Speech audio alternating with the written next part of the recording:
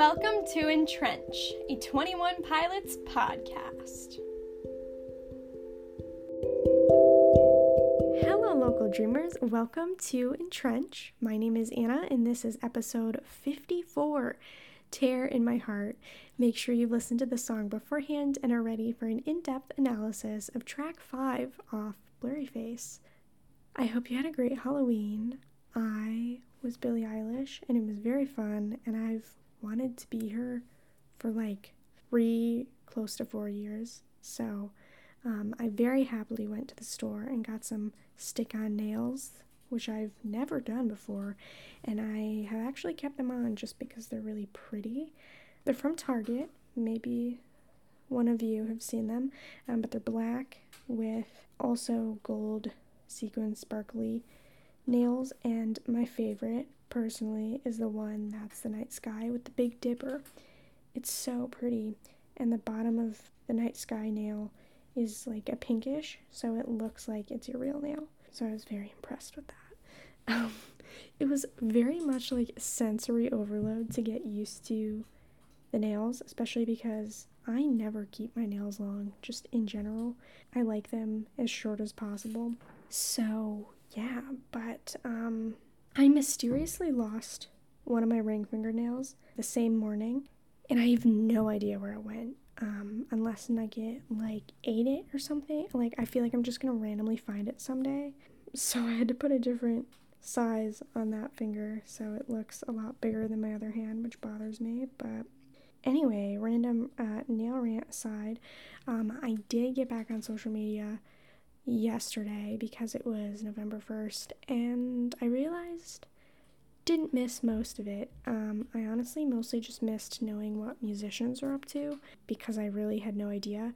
Though I will say it's really nice that Spotify gives you notifications when your artists come out with new music. For some reason, I didn't discover that until this month, and it was very, very comforting to know that I at least had that going for me, as well as YouTube. In terms of musicians, I didn't get rid of YouTube. I feel like, to me, at least in terms of what I needed to delete, is the ones that algorithmically suck you in, and I only watch long form content on YouTube. It's basically my TV, so, as well as workouts. I thought it was only appropriate. I really only have 2 what I would consider social medias, which are Facebook and Instagram, and no one uses Facebook anymore, so it's mainly just Instagram. But yeah, getting back on was weird. I really don't care for short form video content, and I feel like it really deteriorated my relationships with a lot of people, because our relationship became just sending videos, and I don't know if you realize this, but sending a video to someone adds nothing to your relationship with that person. But that's just what so many of our relationships are based on with social media. It's really bizarre. We'll send videos all day long, right? But we won't ask them how they're doing. So it's pretty hollow. I was very lonely, especially at the end of September, because I was very, very addicted to social media at that point. And surprise, surprise, I was not lonely at all in October, because the amount of hours per day I had cut down for being on my phone were replaced with genuine relationship time, even if it was just calling someone on the phone, FaceTiming someone while I was eating dinner. I caught up and saw so many people, and I saw almost no one in September, aside from required commitments that I had made that I couldn't get out of. So it was very much reassuring of even if I feel lonely, it's probably because I'm not spending my time wisely. Similarly, I realized that I was just afraid of rejection and trying to hang out with people, and that was also why I was just social media is socializing because my friends are on it, but in reality, no intentional relationship building was happening. So anyway, that being said, I really don't have a plan to consistently be on it, and I don't really know what that means for the podcast stuff. I mean, I feel in general, frankly, no one interacts on Facebook anymore. I don't know if it's the algorithm. I don't know if it's just no one's on Facebook anymore, which is honestly probably plausible. I've honestly considered deleting it just because I feel like if no one's interacting with it, if it's not adding value for anyone, I don't know if it's necessary. But anyway, let me know if you, I am curious. Is anyone like actively look for the Facebook stuff? I doubt it, honestly, but if you do, let me know. Even if it's just one person, like if I know one person needs it or looks for it, I will continue to do it, but I'm honestly contemplating if I even need it anymore. That being said, I would love to hear from you personally if you ever want to email me, but for now, I'm not planning any sort of social media consistency. It's just really not doing anything for me in a positive way. And almost all of the messages that I missed from people were videos. So, yeah, I don't know. I feel weird about it right now. Anyway, let's move into Tear in My Heart. This song is such a nostalgic throwback for me. So this was the second single off of Blurry Face, and it was released on April 6th, 2015. They also did their cover with Mute Math for this song on their 2016 21 Pilots X Mute Math album. And they also did, I'm sure Stressed Out was on there, right? And Ride, and some other songs. Was Stressed Out on there? No, I'm not sure. Honestly, I could be wrong. But anyway, I love those songs. I think Lane Boy is my favorite one because of the insane instrumental at the end, especially with the drums. But anyway, so the fun fact though, moving on to my own life, this was the first Tony Pilot song that I learned on the piano. I really don't know I really just know Tear in My Heart, first and only. But I know the little riff in Truce, which is not even the full song, and I remember I watched this entire medley and I started learning it, and I totally have forgotten it by now, but I don't even remember what it started with, but I had started learning the song that it started with, and I'm pretty sure it was on Regional at Best. You know what? Honestly, I save everything. I think I know exactly where it is and I can find it, because I'm actually super curious. Unless, who knows? Maybe the video got deleted. It was so old. Ooh, it's still on here. Whoa, can you hear that through my headphone? That's so loud.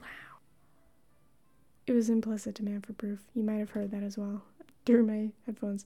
But yeah, that was the first song, and I think I learned at least part of that one, but couldn't possibly do it anymore. Yeah, that medley was put together 7 years ago. That's wild. It's also a very pretty piano. And I totally exited out of it before I told you guys what it was called, because maybe you want to know. So if you want to learn Tony Pilot's medley with a very pretty piano demonstration, it's called The Evolution of 21 Pilots, a piano medley. And the person has the logos drawn on their hands. Highly recommend, even if just for viewing. Yeah, I also feel like there was a stint for a while in 2015 at least where I was basically listening to Heavy Dirty Soul, Tear in My Heart, and Stressed Out like over and over before I like fully committed to the band. It was mainly like those three songs, I think, but especially Heavy Dirty Soul and Tear in My Heart. I don't know what it was. I just feel like Tear in My Heart was one of my first interactions with other people about 21 Pilots, so I was a very avid fan of it at the time, just because it was like, I got to connect with people over this band I only just found, but I feel so cool for knowing. I remember when I did my camp volunteering for a month, I remember asking people like, do you know 21 Pilots? And I felt so cool that I knew this band, just purely based on their sound, because I'd grown up so vanilla, and I was like, this band is edgy. Yeah, so that's the type of stuff that this song reminds me of, me pretending to be edgy. Moving into the song analysis, right?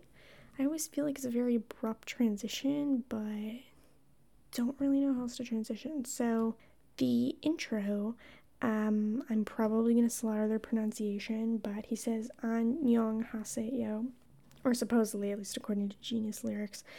And also according to Genius Lyrics, this is Korean for either hello or how are you. But someone also commented that there's a similar Japanese saying, and the Japanese saying translates to I will not let you go. And I really like that one, especially because I think that really matches with the song and really the spiritual, what's it called? Not allegory, but, this situational song like maps onto our relationship with God, for sure. That's why I love songs, right? And so I think it sets the song up well for this tone of holding on to something because it's life-giving and because it's good. And yeah, so it continues on from that with the drums and the piano, and this is very classic 21 Pilots. I feel like it's a very classic instrumentation that is very raw. Like when I think of rawness, I think of just the piano and the drums while they were singing their Adequate the Pen live session. And so those two instruments specifically, with no other accompaniment, very much represent vulnerability to me. Maybe not intentionally, of course, on their end, but I really like that they chose to go that route, at least in the beginning of the song, setting up everything for this very vulnerable moment, really. So verse 1 says, sometimes you gotta bleed to know that you're alive and have a soul, but it takes someone to come around to show you how. Clearly with the bleeding, we see that there are extreme emotions happening.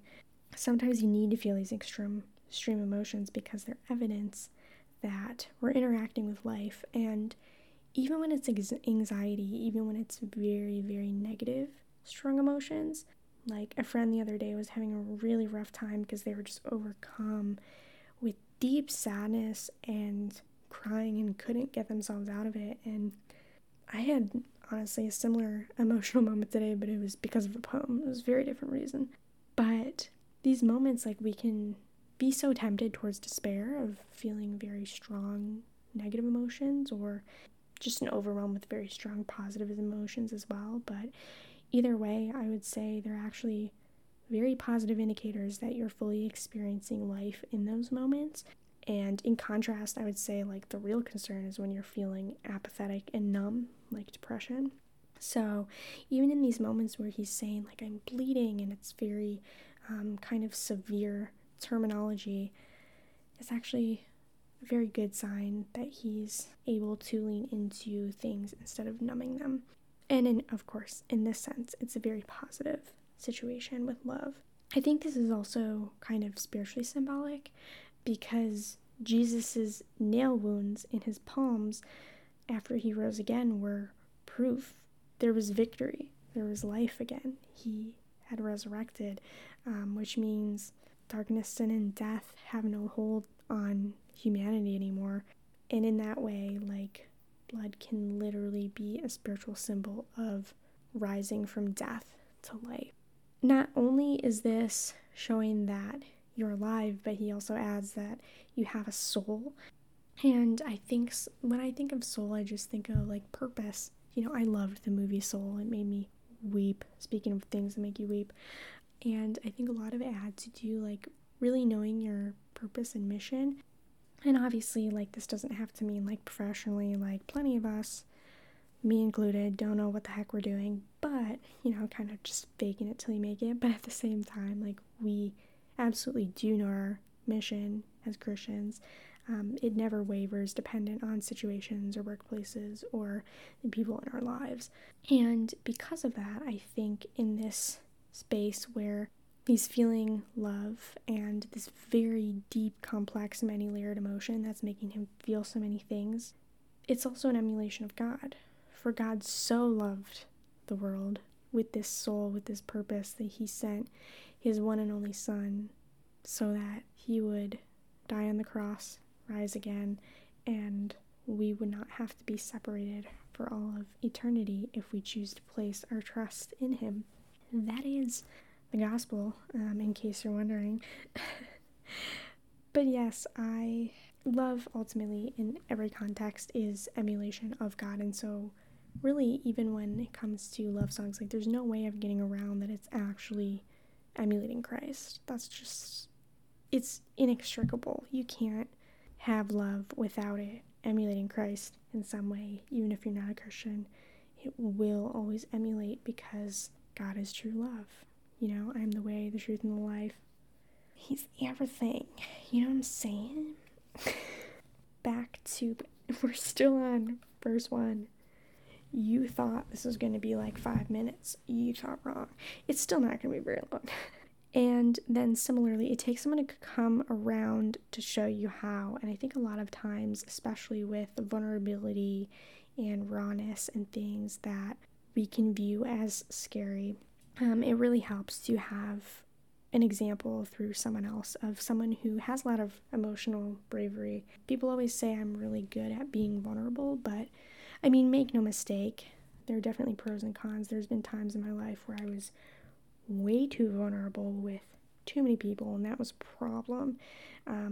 So just being vulnerable is not always the healthiest thing, make no mistake. But at the same time, like, yes, it is very important to be vulnerable. That's how we really bond in our relationships the most, I think, because it's going deeper than just the how are you or what are you doing today, but getting down to like, what's your story? What are your hurts? What is the lens that you're coming into your daily life with and your relationships with, and why? And of course, all of those emotions are going to be explored if and when you're in a romantic relationship, because in order to figure out if you want to marry someone and spend your life with them, you have to dig into like, who are they? What makes them the way that they are? What are their habits? And does their lifestyle match up with mine? Are they on the same mission as me, speaking of soul? And if they never changed, like, would I be okay with that? Would we still be able to have a good partnership working towards the same values together?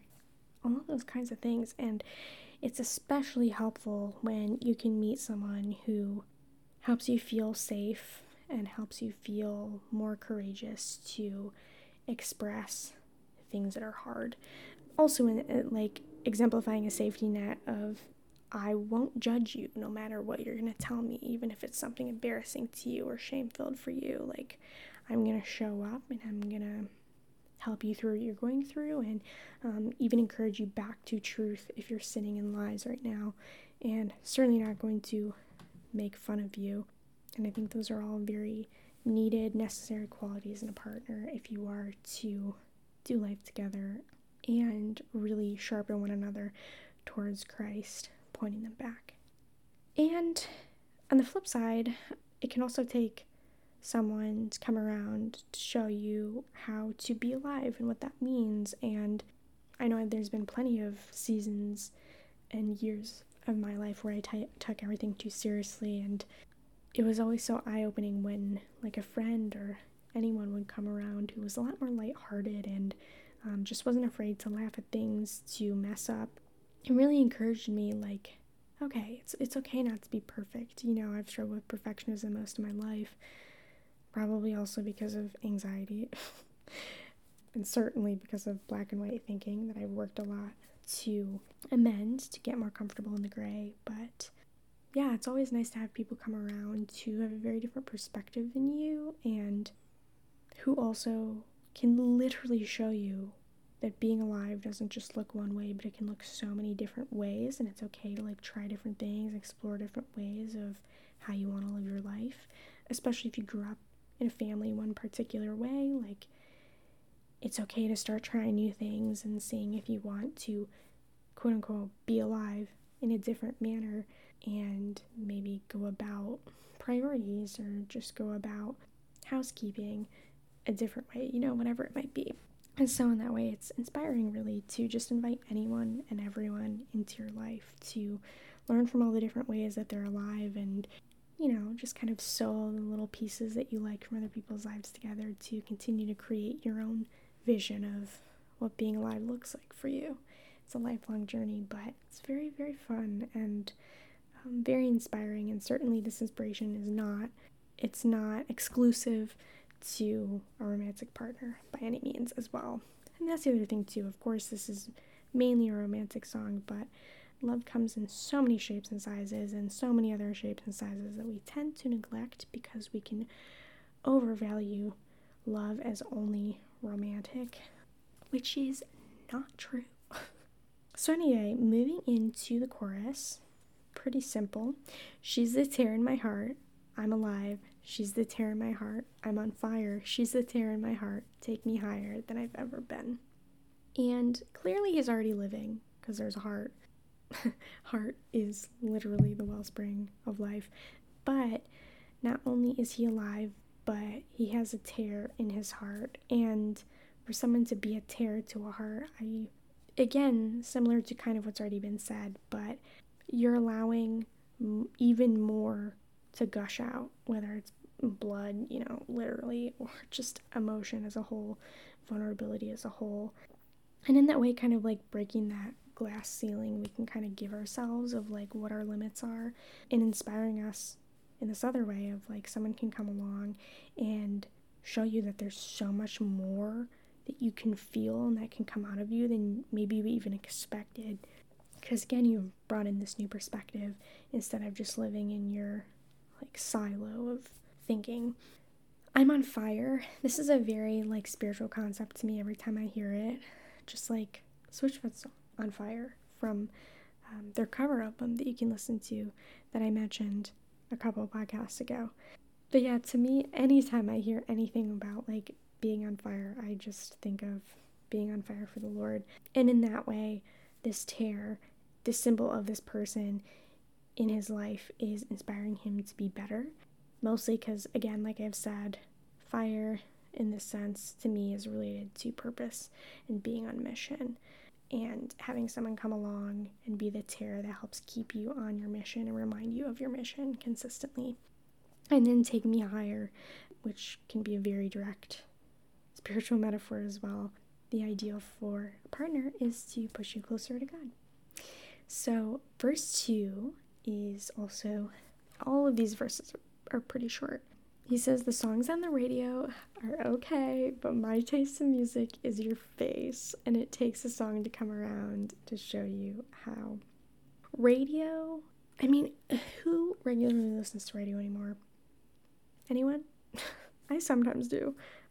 Also, especially this time of year, I'm going to want to start cranking out the Christmas station. Am I being controversial right now? Maybe. Also, this is so random, but I always say maybe, like, maybe because of, do you know that really famous video with an interview with, he's the actor in Lord of the Rings? It's the Do You Wear Wigs video. Oh my gosh, what is his name? It's on the tip of my tongue. Someone's screaming it at me, I know. Do you wear wigs? If you don't know what I'm talking about, I'm gonna look it up just so you can watch it if you haven't. It's Elijah Wood. Oh my gosh. Okay, look up Elijah Wood. Do you wear wigs? It's been everywhere on social media, so you've probably seen it. But if you haven't, please look it up because it's so stupid. It's so funny. But anyway, he says maybe, and he like says it like that. So now I always want to say maybe like that. Anyway, what was I even talking about? Radio, right? Yeah, so if you're here's the deal. If you say no Christmas music before Thanksgiving, I have one question for you. Where's the Thanksgiving music? Like, genuinely point me to it. If you can give me a Thanksgiving album that's not Charlie Brown Thanksgiving, I'm waiting. I am avidly waiting because, come on, people, like, what else are we supposed to listen to? Please. So anyway, in this context, songs on the radio are okay. And I feel like radio is designed to get your reaction, to capture your attention, and inspire energy, inspire emotion out of you, because it's not just any music. But when I think of the radio, I think of like Billboard Top 100, like the most popular songs. Popular songs are just made to like get you to dance, get you to move, get you to do something. But in contrast, in this, he's saying this like really effective, emotionally and physically inspiring tool is actually not as good as this person's face, and how someone and who they are can become just as, if not more, moving than something that's literally marketed, crafted, and designed to be inspiring. And in the same way, the fact that he says it takes a song to come around to show you how, slightly different than the previous verse, the art is now the product rather than the beauty. So the song is not the beauty that is like crafting inspiration, but it's now the attempt to encapsulate the real beauty, which is the people and this particular person in a romantic context. And I really like how that's flipped, because normally it's just like art is beautiful, and obviously art is beautiful. It's not to negate that, but when you've experienced such depth of emotion from someone, even art and music can pale in comparison. And it just, again, shows the power of love and the power of emulation of God. Like, we are only feeling a fraction of true love because we're not going to be with true love until eternity. But the fact that even now, this fraction of it that we have, it's so impactful. Like, the sheer amount of impact it has on us physically, emotionally, mentally is insane. Even like endorphins, serotonin, oxytocin, risque there, but I can't even imagine what true love is if we already have all of that and it's already really overwhelming to all of our senses. Crazy concept. And then as the chorus repeats again, the synth comes in with the piano, the drums, and the vocals, and it adds a lot more power and crescendos as we, also musically experience that he's being taken deeper into this narrative than he's ever been, with all these added layers on top as he's progressing in the relationship. So then in the bridge is quirky considering the rest of the song, but he says, "You fell asleep in my car. I drove the whole time, but that's okay. I'll just avoid the holes so you sleep fine. I'm driving, here I sit, cursing my government for not using my taxes to fill holes with more cement." And he repeats that again and goes back into previous lines of, "Sometimes you gotta bleed to know you're alive and have a soul." The vocals are a lot more relaxed and blissful as he's humming into this bridge, which is also like just a sweet, not even just like love in the romantic sense, but it's just this sweet idea that he's put his guard down. He's a lot less fearful and on guard, but he's able to just lean into the vulnerability completely. I didn't really soak this in until analyzing this, but I think now my favorite part of this song is the fact that he says, "You fell asleep in my car. I drove the whole time." Guys, we've had so many car narratives and so many car drivers, and this is the first time that Tyler is driving. Or no, that's not true. He was driving in car radio, but this is the first time he's driving where like he's okay that she fell asleep. He trusts himself in this car, whereas in car radio he did not trust himself and he was struggling with suicidal ideation.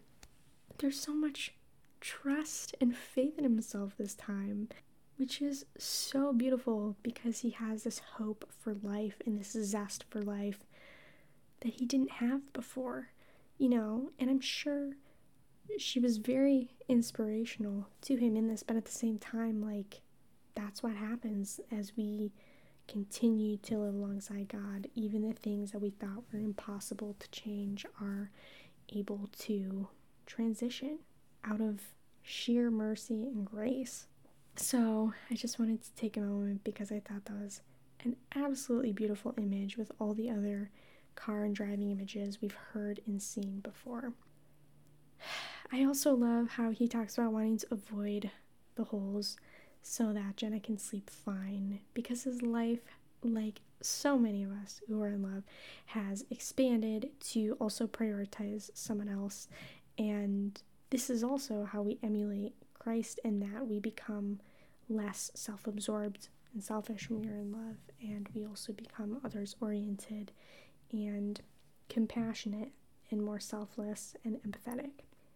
On the other hand, I know some people will use the holes as like a metaphor for mental health, and so similarly, alongside all the other layers of inspiration, there's also an inspiration she's holding here on his mental health.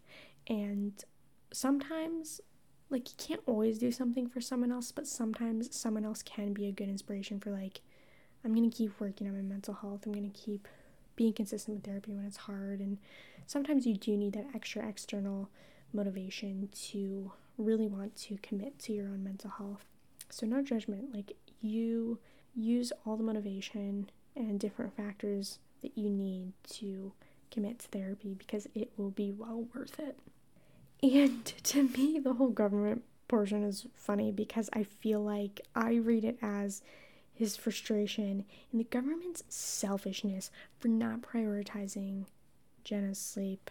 Like, I am in love. I'm feeling a billion different emotions for this person. This person is incredible. They're better than music. Music descriptions pale in comparison to their face. And how dare you like keep holes in the road so that she could be disturbed from her sleeping beauty. So I really liked that, just that the emotion goes so deep that you wish everyone else could see and value all that you've seen and valued in someone else, which is exactly how God views us. Can we take a minute in all of our self-hatred to just stop and soak that in? Read Psalm 139. God so desperately wishes and wants for us to see the amount of beauty that we possess, but we so seldom see it because we're just entrenched. We're entrenched in stupid beauty standards. And that's the thing, like, the beauty is not just based on the physical, but it's based on the internal, right? Because God looks at the inward while man looks on the outside. And so imagine the amount of beauty that God sees, some of which we might know of, but a lot of which we probably don't, because we tend to have a lot of confirmation bias with negativity. And there's so much beauty in others that we are able to witness so frequently, and how sad that we very rarely witness that amount within ourselves. But if you asked anyone who loves you, I'm sure they would be able to give you so many reasons why you're beautiful, and that is also emulation of Christ's heart. So in the outro, we're finally here, or already here, whatever you prefer. He says, "My heart is my armor. She's the tear in my heart. She's a carver. She's a butcher with a smile. Cut me farther than I have ever been." And he continues and repeats that sentiment. His heart is his armor. Once again, from vulnerability, I think specifically from fear and weakness. I was just reading The Taming of the Shrew by Shakespeare, which is the original content for 10 Things I Hate About You, the movie with Heath Ledger, who I love very much. And I like in both of these instances, it's kind of this idea of, like, there's a lot of fear and weakness for love, especially because, I don't know, we just feel like, oh, Ushy Gushy is like, ugh, that's lame. But I love that in both that movie and that play and this song, the ending is, you know what, it's actually okay, and takes a lot of strength to feel something this ushy-gushy, because it's actually an incredible thing. And we probably think it's a weak thing because it very much is so emotional. It's so layered and it's so overwhelming in its power that, you know, we lose a sense of control in a way when we're in love, which is, you know, we don't like that. We don't like being out of control in any capacity, even emotionally. But maybe I'm just speaking for myself. He describes her as a carver, which I thought was fun, as it was just Halloween and I was just staring at my pumpkin while I was doing my notes of this. And I feel like because of that, I want to take it as meaning that she helps him create something new and adds to these ideas of how she brings out something that wouldn't have existed before without her, because of the way that she's able to give him a new perspective on his daily life. She's a butcher with a smile, and I like how butcher is very much like this negative, violent thing, but with a smile we see that the thing that's scary, the thing that we're fearful of with love will be very violent.